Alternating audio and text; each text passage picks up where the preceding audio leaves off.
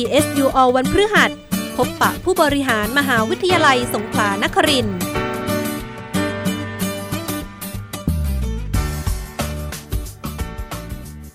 สวัสดีครับท่านผู้ฟังครับพบกันอีกครั้งนะครับกับช่วงเวลาของรายการ PSU All ซึ่งเป็นการนำเรื่องราวต่างๆของมหาวิทยาลัยสงขลานครินทร์มาพูดคุยในรายการนะครับทั้งด้านการบริหารเรื่องเกี่ยวกับนักศึกษาแล้วก็บทบาทของศิษย์เก่าที่ออกไปพัฒนาประเทศชาติและก็ท้องถิ่นนะครับในช่วงเวลา 20:15 น.ถึง 21:00 น.ของทุกวันนะครับสำหรับพฤหัสบดีเป็น PSU All ช่วงพบผู้บริหารมหาวิทยาลัยซึ่งผมก็จะนำท่านไปพบกับผู้บริหารมหาวิทยาลัยทุกระดับถึงงานที่ท่านรับผิดชอบและโครงการต่างๆที่น่าสนใจนะครับเมื่อวันที่ 19 สิงหาคมที่ผ่านมานะครับทุกท่านก็คงจะทราบว่าจังหวัดสงขลาได้มีการจัดพิธีพาป่าหลบบ้านเพื่อเชิญอัฐิท่านพระท่านพลเอกเปรมติณสูรานนท์นะครับอดีตนายกรัฐมนตรีอดีตประธานองคมนตรีและรัฐบุรุษจากวัดราชบพิตรสถิตมหาศรีมารามราชวรวิหารนะครับกลับสู่จังหวัดสงขลาโดยเมื่อถึงหัดใหญ่ก็ได้เคลื่อนขบวนอัฐิจากท่าอากาศยานหัดใหญ่กองบิน 56 นะครับไปยังอาคารเฉลิมพระบารมีโรงพยาบาลสงขลานครินทร์เพื่อประกอบพิธีสวดพระอภิธรรมและก็ในวันที่ 20 สิงหาคมก็ได้เปิดโอกาสให้ประชาชนได้เคารพอัฐิทั้งวันนะครับรุ่งขึ้น 21 สิงหาคมทางคณะแพทย์มอ.ก็ได้ร่วมทำพิธีเชิญอัฐิพลเอกเปรมติณสูรานนท์จากโรงพยาบาลมอ.ไปยังสวนประวัติศาสตร์พลเอกเปรมติณสูรานนท์ที่สงขลานะครับเพื่อส่งมอบให้กับท่านผู้ว่าราชการจังหวัดเพื่อประกอบพิธีสวดพระอภิธรรมอัฐิตั้งแต่คืนวันที่ 21 ถึง 25 สิงหาคมนะครับและวันพรุ่งนี้นะครับวันที่ 26 สิงหาคมก็จะมีพิธีบรรจุอัฐิโดยกำหนดการเดิมมีท่านนายกรัฐมนตรีนะครับพลเอกประยุทธ์จันทร์โอชาเป็นประธานพร้อมเป็นประธานในพิธีบวงสรวงวางศิลาฤกษ์อาคารเกิดมาต้องตอบแทนบุญคุณแผ่นดินแล้วก็พิธีเปิดศูนย์ผ่าตัดหัวใจ 99 ปีรัฐบุรุษพลเอกเปรมติณสูรานนท์ที่โรงพยาบาลสงขลานครินทร์นะครับแต่ว่าล่าสุดก็คือท่านวิษณุเครืองามท่านรองนายกก็จะมาเป็นประธานแทนแล้วก็ได้มีการเชิญชวนทุกท่านให้ร่วมเป็นส่วนหนึ่งใน99 ล้านความดีโดยการบริจาคสมทบโครงการก่อสร้างอาคารเกิดมาต้องตอบแทนบุญคุณแผ่นดินนะครับซึ่งโครงการนี้นะครับเริ่มตั้งแต่ 24 สิงหาคม ปี 62 นะครับเพื่อระดมทุนก่อสร้างศูนย์ผ่าตัดหัวใจ 99 ปีรัฐบุรุษพลเอกเปรมติณสูรานนท์ที่โรงพยาบาลสงขลานครินทร์เป็นสถานที่ช่วยเหลือผู้ป่วยโรคหัวใจในภาคใต้ให้มีโอกาสได้รับการดูแลรักษานะครับพร้อมทั้งพัฒนาสู่การเป็นศูนย์ปลูกถ่ายอวัยวะให้กับผู้ป่วยที่รอรับบริจาคอวัยวะในภาคใต้อีกด้วยนะครับซึ่งก็เป็นความกรุณาของพลเอกเปรมนะครับที่อนุญาตให้ใช้ชื่อนามสกุลเป็นชื่อโครงการอีกทั้งโครงการดังกล่าวก็เป็นโครงการสุดท้ายนะครับที่ท่านมีดำริไว้ก่อนจะถึงอสัญญกรรมซึ่งตอนนี้ก็ศูนย์นี้ก็ดำเนินการก่อสร้างเสร็จแล้วนะครับเปิดบริการตั้งแต่ 1 ตุลาคม ปี 63 นะครับแล้วก็เพื่อเป็นการรำลึกถึงคุณงามความดีของท่านนะครับทางมูลที่โรงพยาบาลมอ.และก็ชาวจังหวัดสงขลาก็จึงมีแนวคิดในการก่อสร้างอาคารเกิดมาต้องตอบแทนบุญคุณแผ่นดินเพื่อใช้เป็นศูนย์รับบริจาคอวัยวะนะครับแล้วก็หอเกียรติยศพลเอกเปรมติณสูรานนท์นะครับจะระลึกประวัติคุณงามความดีการเสียสละเพื่อประเทศชาติของท่านเพื่อเป็นอนุสรณ์รำลึกถึงคุณงามความดีของท่านอย่างยั่งยืนนะครับความจริงแล้วในช่วงที่ดำรงตำแหน่งของพลเอกเปรมติณสูรานนท์เป็นนายกเนี่ยท่านก็ได้เมตตามาเยี่ยมมหาวิทยาลัยสงขลานครินทร์หลายครั้งนะครับทั้งที่วิทยาเขตหัดใหญ่แล้วก็วิทยาเขตปัตตานีทั้งที่มางานที่เป็นทางการแล้วก็งานที่ไม่เป็นทางการนะครับแล้วก็เมื่อท่านถึงแก่กรรมในเดือนพฤษภาคม ปี 62 เนี่ยมหาวิทยาลัยก็ได้มอบหมายให้หอประวัติมหาวิทยาลัยจัดนิทรรศการเฉพาะกิจพลเอกเปรมติณสูรานนท์กับมหาวิทยาลัยสงขลานครินทร์ซึ่งจัดระหว่างวันที่ 5 ถึง 28 มิถุนายน ปี 62 นะครับวันนี้เราก็จะเอาเรื่องราวความเมตตาของท่านที่มีต่อมอ.ของเราเนี่ยมาคุยในรายการนะครับโดยเมื่อจะคุยเรื่องประวัติศาสตร์ของมอ.เนี่ยก็ท่านที่สามารถให้ข้อมูลได้ดีก็คือท่านอาจารย์มนัส กันตวิรุธนะครับผู้อำนวยการหอประวัติมหาวิทยาลัยมาฟังท่านพูดเรื่องนี้นะครับเรื่องพลเอกเปรมติณสูรานนท์ กับมอ.นะครับแต่ว่าก่อนอื่นจะเข้าเรื่องท่านป๋าเปรมเนี่ยอาจารย์ที่อาจารย์ทำงานมาเนี่ยอาจารย์พอจะจำได้ไหมครับว่าคนสำคัญที่มาเยือนมอ.ที่อาจารย์จำได้แล้วเนี่ยมีใครบ้างครับอาจารย์สำหรับบุคคลสำคัญที่เคยมาเยือนมอ.เนี่ยนะครับมีหลายคนด้วยกันนะครับอาทิเช่นคุณชวนหลีกภัยนะครับซึ่งปัจจุบันเป็นประธานรัฐสภาซึ่งท่านเคยเป็นอดีตนายกรัฐมนตรีส่วนใหญ่ก็จะเป็นอดีตนายกรัฐมนตรีนะครับอย่างอดีตนายกท่านอนันต์ปัญญาลชุนนะครับก็มาเยือนมอ.ก็ตอนที่มารับปริญญาดุษฎีบัณฑิตนะครับแล้วก็อีกคนหนึ่งที่พอจำได้ก็คือพลเอกสุรยุทธ์จุลานนท์นะครับซึ่งปัจจุบันท่านเป็นประธานองคมนตรีครับท่านอนันต์เนี่ยในช่วงที่ท่านมาเนี่ยท่านก็ได้แวะไปที่คณะทรัพยากรธรรมชาติด้วยตอนนั้นผมได้มีโอกาสไปด้วยนะครับแล้วก็ท่านอธิการบดีตอนนั้นก็คือท่านอาจารย์สิริพงศ์ศรีวิพัฒน์นะครับท่านอาจารย์สิริพงศ์ก็ได้พูดถึงบทบาทของมหาวิทยาลัยแล้วก็พูดถึงเรื่องอะไรบางอย่างที่มหาวิทยาลัยยังมีความไม่พร้อมอยู่นะครับขอความช่วยเหลือจากรัฐบาลในส่วนนี้มากขึ้นนะครับซึ่งท่านอนันต์ก็ได้พูดนะครับซึ่งเป็นครั้งแรกที่ผมได้ยินว่าผมบอกหลายครั้งแล้วมหาวิทยาลัยให้ออกนอกระบบเสียนะครับนั่นก็เป็นครั้งแรกที่มหาวิทยาลัยเริ่มต้นในการออกนอกระบบนะครับแล้วก็ได้มีการออกระบบอย่างสมบูรณ์เมื่อปี59นะครับอันนี้มาเข้าสู่นิทรรศการของท่านพระท่านพลเอกเปรมติณ สุรานนท์กับมอ.นะครับนิทรรศการที่อาจารย์จัดเนี่ยมีเหตุการณ์อะไรบ้างครับขออนุญาตเรียกแบบที่คนทั่วไปเรียกคือป๋าเปรมนะครับป๋าเปรมได้ให้เกียรติมาเป็นประธานในพิธีประดิษฐานพระบรมรูปวิเขตหัดใหญ่นะครับเมื่อวันที่1 กันยายน 2528ซึ่งวันนั้นผมเองก็จำได้ดีเพราะได้รับมอบหมายจากมหาวิทยาลัยเนี่ยให้ทำหน้าที่บันทึกภาพเหตุการณ์ทั้งหมดนะครับและในขณะเดียวกันก็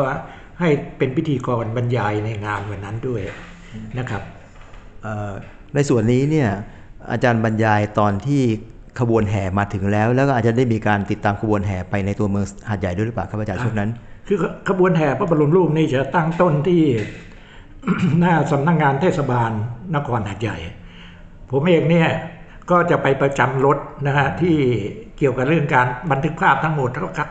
ก่อนที่ขบวนแห่ออกเราก็จะต้องนั่งรถตู้แล้วก็นำหน้าขบวนแห่ไปแล้วก็ไปจอดรอพอขบวนแห่มาเราก็บันทึกภาพนะฮะก็เอาเจ้าหน้าที่ไปด้วย2 คนนะครับคราวนี้เส้นทางของขบวนแห่พระบรมรูปเนี่ยจากหน้าเทศบาลหาดใหญ่ก็ตรงมาที่วงเวียนน้ำพุคงจะเป็นที่รู้จักกันดีนะครับและจากนั้นก็เข้าสู่ถนนเพชรเกษมเช่นเดียวกันนะครับผ่านหน้าหอนาฬิกามาจนกระทั่งถึงเชิงสะพานลอยแล้วจากนั้นก็เข้าสู่ถนนนิพัฒน์อุทิศ1คือก็เรียกที่คนหาดใหญ่รู้กันทั่วไปว่าคือสาย1นั่นเองนะครับและจากนั้นก็จะเลี้ยวซ้ายผ่านถนนธรรมนูญวิถีซึ่งตรงมาจากสถานีรถไฟนะครับตรงไปเรื่อยๆนะฮะแล้วก็ผ่านสมัยนั้นยังมีโรงแรมโนราอยู่ผ่าน4 แยกตรงนั้นนะฮะแล้วก็ตรงมานะตรงไปเรื่อยๆนะครับจนกระทั่งถึงถนนกาญจนวนิชและจากนั้นก็เลี้ยวซ้ายนี่เป็นความทรงจำนะครับพอเลี้ยวซ้ายปุ๊บเนี่ยก็จะมาเข้าประตูนะครับซึ่งตรงนั้นประตูมหาวิทยาลัยนี่ก็เรียกประตูฝรั่งนะก็คือประตูฝรั่งหมายถึงว่าชื่อเป็นภาษาอังกฤษคือ Prince of Songkla University นะครับแล้วจากนั้นขบวนก็เคลื่อนไปตามเส้นทางมหาวิทยาลัยเรื่อยๆแล้วมาจอดอยู่ที่ตรงหน้าอาคารสำนักงานอธิการบดีนะครับคราวนี้ขบวนแห่เนี่ยเป็นไปอย่างสมพระเกียรติมากเพราะว่าคนมาดูตลอดสองเส้นทางตลอดเส้นทางที่ขบวนแห่ผ่านนะมีทั้งขบวนของ4 เหล่าทัพนะครับมีทั้งทหารบกทหารเรือทหารอากาศและตำรวจนอกจากนั้นนะสถาบันการศึกษาขั้นอุดมศึกษาต่างๆก็มาร่วมด้วยนะฮะรวมกระทั่งโรงเรียนดังๆในหาดใหญ่เช่นโรงเรียนหาดใหญ่วิทยาลัยก็ส่งวงดุริยางค์มาร่วมด้วยเช่นเดียวกันครับครับช่วงนั้นเนี่ยหลังจากขบวนแห่แล้วอาจารย์ต้องไปทำหน้าที่ในการเป็นพิธีกรต่อใช่ไหมครับตอนนี้ก็เลยเปลี่ยนหน้าที่นะมาทำเป็นพิธีกรบรรยายนะครับก็เพื่อป๋าเปรมมาถึงเนี่ยก็มีการทำพิธีทางสงฆ์และพิธีทางพราหมณ์เนี่ยและจากนั้นเนี่ยป๋าเปรมก็ขึ้นไปนะฮะประดิษฐานนะครับบนแท่น นะที่จะเป็นฐานพระรูปนะก็มีพิธีซึ่งวางแผ่นเงินแผ่นทองอะไรมีการกับโรยดอกไม้แล้วจากนั้นเนี่ยในขณะนั้นเนี่ยผมทำหน้าที่เป็นพิธีกรเนี่ยก็บรรยายไปเรื่อยๆนะว่าถึงพิธีการต่างๆปรากฏว่าอาจารย์หมอติเรกซึ่งช่วงนั้นท่านเป็นคณบดีคณะแพทย์เนี่ยท่านเดินมาบอกผมว่าทำไมไม่มองดูท้องฟ้าขณะนี้พระอาทิตย์ทรงกฎซึ่งเป็นปรากฏการณ์มหัศจรรย์ทางธรรมชาติอย่างยิ่งคือพอพระรูปเนี่ยวางบนแท่นนะฮะก็เกิดปรากฏการณ์อันนี้ขึ้นซึ่งยังจำติดตาได้จนถึงทุกวันนี้ครับตอนนั้นเป็นงานแรกที่อาจารย์เป็นพิธีกรที่ป๋าได้มางานเป็นทางการของมอใช่ไหมครับอาจารย์ครับก็ถ้าเป็นพิธีการก็เป็นครั้งแรกแต่ถ้าเป็นพิธีกรในงานของสโมสรอาจารย์ก็เป็นแทบทุกครั้งเพราะว่านอกจากจะเป็นนายกสโมสรแล้วก็ยังเป็นพิธีกรเองเพราะไม่มีใครทำนะช่วงนั้นป๋านี่ไม่ได้มาเฉพาะที่หัดใหญ่ไหมอาจารย์ป๋าไปที่วิทยาเขตปัตตานีด้วยหลังจากนั้นใช่ไหมครับอาจารย์ครับคราวนี้มันคนละช่วงเวลากันนะฮะป๋าก็ไปวางศิลาฤกษ์อาคารพิพิธภัณฑ์พระเทพยานโมลีที่วิทยาเขตปัตตานีเมื่อวันที่อีกปีหนึ่งต่อมานะฮะคือวันที่16 มกราคม 2529พิพิธภัณฑ์นี้เนี่ยสร้างขึ้นในวโรกาสที่พระบาทสมเด็จพระเจ้าอยู่หัวรัชกาลที่9มีพระชนมายุครบ5 รอบคือ60 พรรษา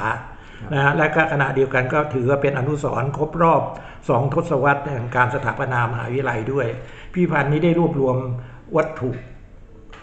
สำคัญนะฮะของจังหวัดปัตตานีเนี่ยซึ่งพระเทพยานโมลีสะสมไว้เนี่ยไว้จัดแสดงในอาคารนี้ด้วย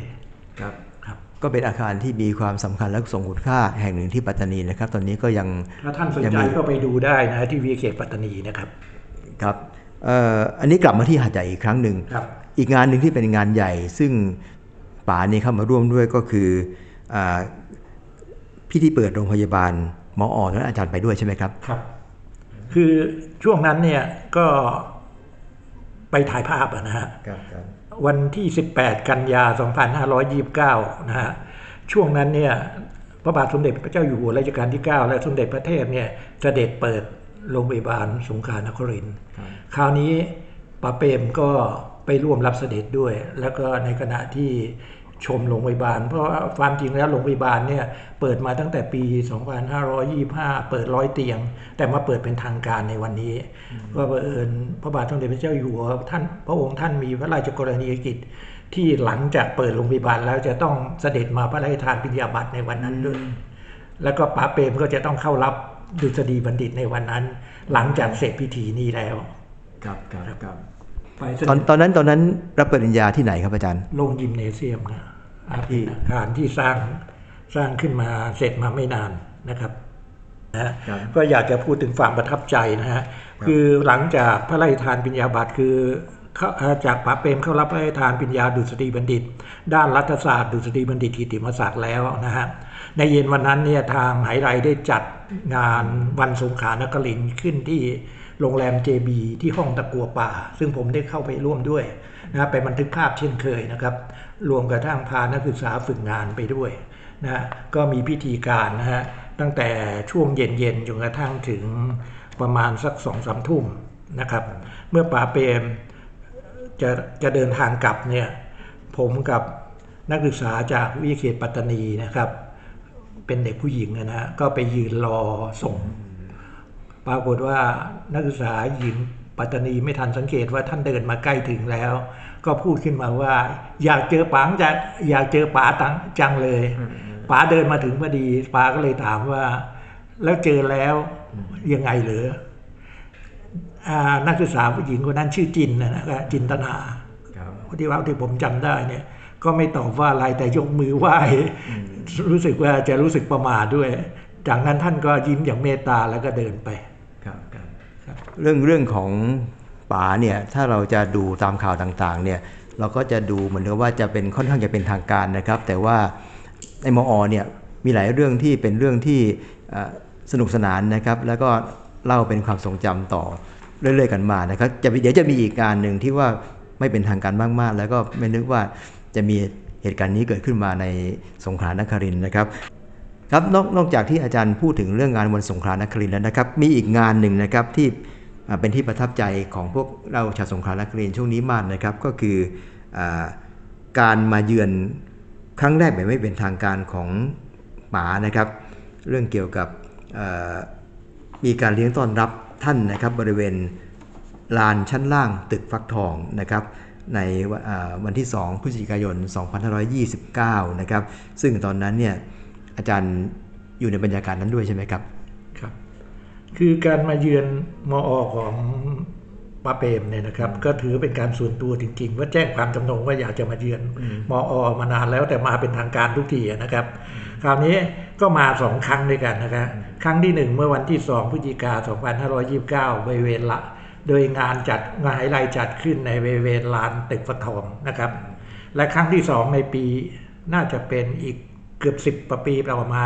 ในปี2541นะฮะซึ่งไฮไลท์จัดเลี้ยงต้อนรับนะฮะณอาคารหอสมุดคุณหญิงหลง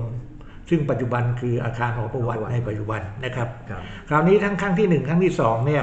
ป๋าเป็นคนที่ชอบร้องเพลงมากเพราะฉะนั้นก็จะต้องมีวงดนตรีนะฮะที่คอยบรรเลงนะเพลงแล้วก็นอกจากให้ท่านฟังแล้วก็ให้ท่านร้องด้วยนะครับคือท่านก็มีความสุขมากนะผมยังจำได้คนเดียวในดวงใจนะครับเนื้อความหมาย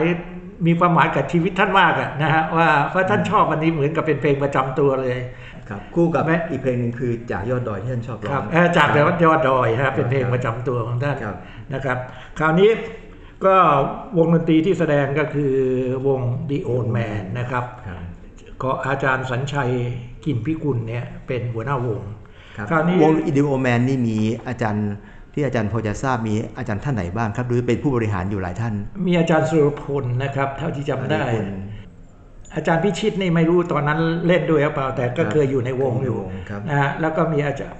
ทุนทรโสธิพันธ์อดีตอธิการบดีคราวนี้สิ่งที่อยากจะพูดถึงนะฮะก็คือคำพูดที่ประทับใจของป๋าเปรมนะฮะซึ่งไม่ได้ประทับใจเฉพาะวงดนตรีหรือคนที่อยู่ในที่นั้นอย่างเดียวผมว่าคนอื่นก็คนที่อยู่ในมอ.ก็น่าจะประทับใจมากๆนะครับก็มีคำพูดอยู่2ประโยคนึงเนี่ยถ่ายทอดโดยรองศาสตราจารย์ดร.สุนทรโสธิพันธ์อธิการบดีในขณะนั้นนะเรามาลองฟังดูนะฮะท่านพูดว่าอะไรผมมีความรักความผูกพันกับมหาวิทยาลัยสงขลานครินทร์มาตั้งแต่ต้นเพราะเป็นมหาวิทยาลัยแห่งแรกในบ้านเกิดความรักคือการแบ่งปันและเอื้ออาทรต่อกันจึงมีความยั่งยืนโอ้โหฟังแล้วรู้สึกลึกเข้าไปในความรู้สึกเลยนะครับประโยคที่2นะอันนี้ถ่ายทอดโดยหัวหน้าวงของเราเองนะวง The Old Man เนี่ยโดยอาจารย์สัญชัยเนี่ยเอามาเล่าให้ฟังนะบอกว่านักดนตรีและนักร้องของวงดนตรี The Old Man เปรียบเป็นมิตรที่ไม่มีผลประโยชน์ใดๆแอบแฝงมีแต่มิตรไมตรีวงนี้เป็นวงที่ผมชอบเพราะเล่นแต่เพลงเก่าๆเล่นบายฮาร์ดไม่เล่นบายโน้ตครับแค่นี้ก็จำไปได้ตลอดแล้วนะครับความจริงในงานวันนั้นเนี่ยวันที่2พฤศจิกายนเนี่ยมีหลายเหตุการณ์ที่ว่าประทับใจนะครับวันนั้นเนี่ยเราจัดงานที่ตึกฟักทองผมมีโอกาสไปร่วมถ่ายภาพด้วยนะครับอาจารย์คงจะทราบถึงบรรยากาศนั้นเราจัดในช่วงหัวค่ำเป็นโอเพนแอร์นะครับไม่มีการติดเครื่องปรับอากาศใดทั้งสิ้นนะครับแล้วก็อยู่ๆตอนจัดงานกำลังเล่นดนตรีเกิดอะไรขึ้นมาครับอาจารย์มีเหตุการณ์ขณะที่ดนตรีกำลังเล่นเนี่ยไฟดับกระทันหันเลยซึ่งเราก็ไม่รู้ว่าจะเกิดจากสาเหตุอะไรแต่ดนตรีก็ไม่ยอมนะฮะไม่ยอมเลิกเล่นนะเล่นไปเรื่อยๆท่านก็นั่งไม่รู้ว่าช่วงนั้นท่านกำลังพูดอยู่หรือเปล่าไม่แน่ใจนะครับก็จนกระทั่งอีกไม่นานนักก็ไฟก็ติดขึ้นครับในช่วงไฟดับเนี่ยคือตอนนั้นเนี่ยเปรมเนี่ยมีเหตุการณ์หลายอย่างที่ต้องมีการระวัดระวังเป็นพิเศษจากรักษาความปลอดภัยนะครับพอไฟดับแล้วเนี่ยทหารอยู่ข้างนอกเยอะแยะนะครับเสียงขึ้นลำปืนเนี่ยดังลั่นรอบตึกฟักทองเลยมันมีอีกเรื่องหนึ่งที่อาจจะเสริมจากท่านอาจารย์มนัสนะครับก็คือนอกจากดนตรีของวง The Old Man แล้วเนี่ยเรายังมีโนราครับเป็นโนรานะครับโดยที่ ผู้เล่นโนราเนี่ยก็คือโนราละไมนะครับซึ่งช่วงนั้นเนี่ยท่านอยู่คณะแพทย์นะครับและตอนหลังก็พี่ละไมก็มาเป็นบุคลากรของ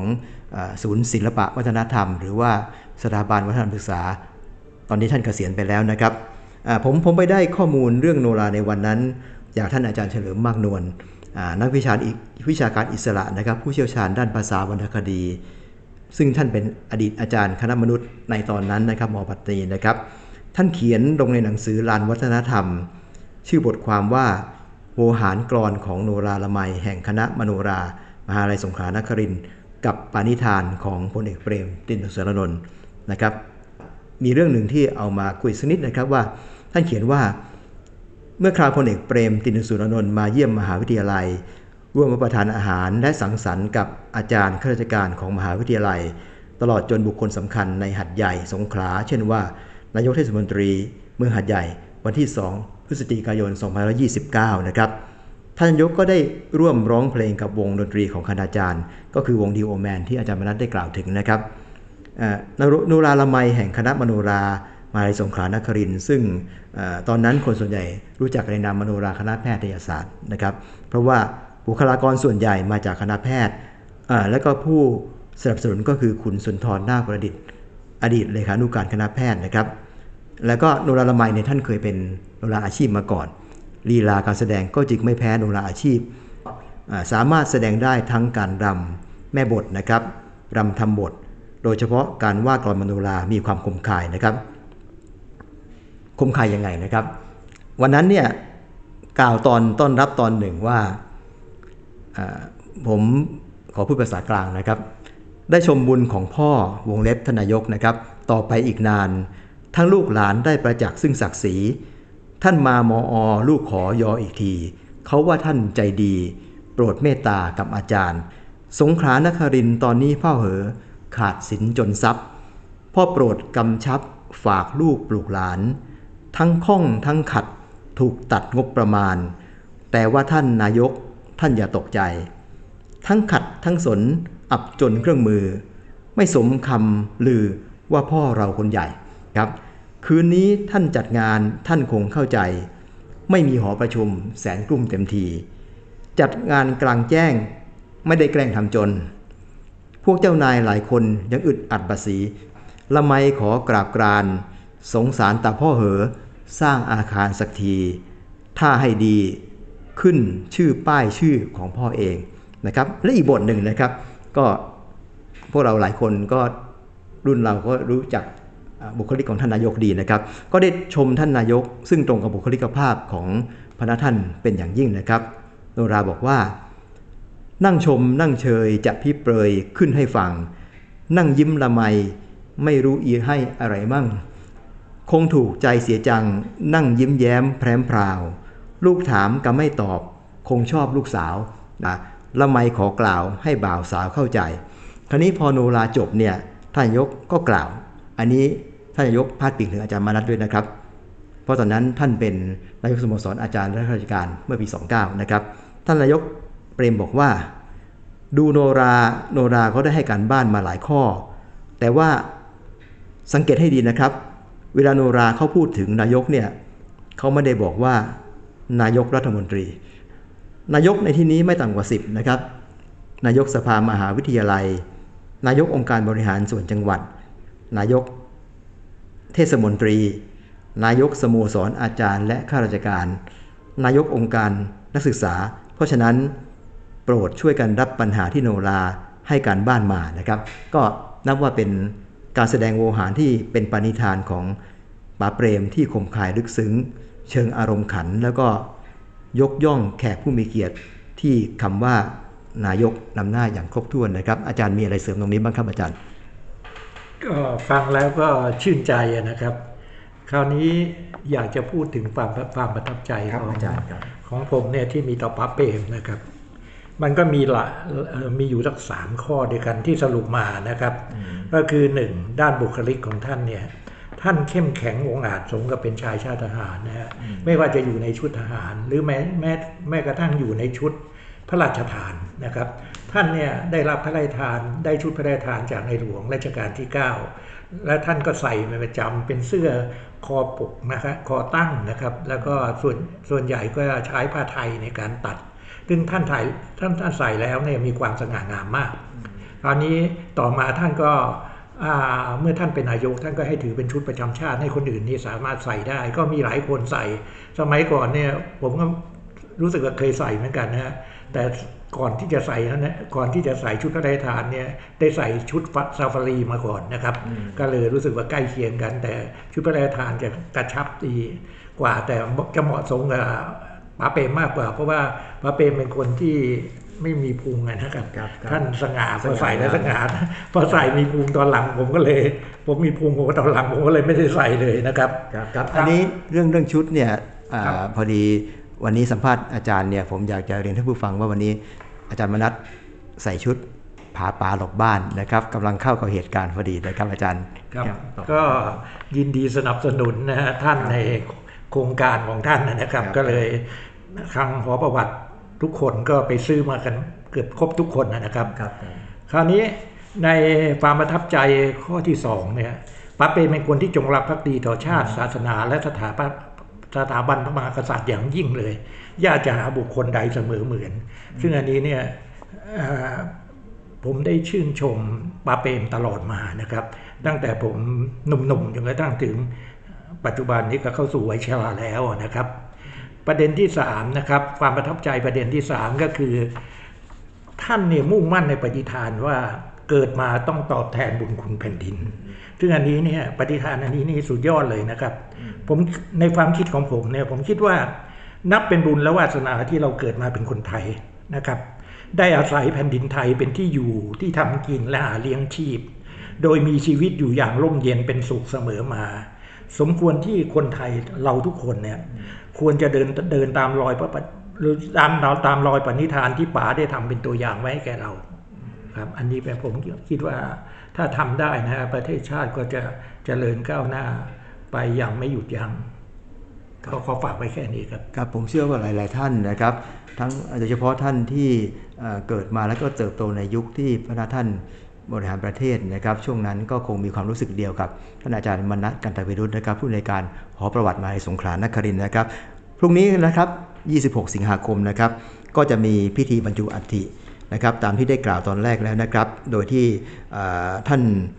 รองนายกนะครับท่านวิษณุเครืองามก็จะมาเป็นประธานในพิธีบวงสรวงวางศิลาฤกษ์อาคารเกิดมาต้องตอบแทนบุญคุณแผ่นดินแล้วก็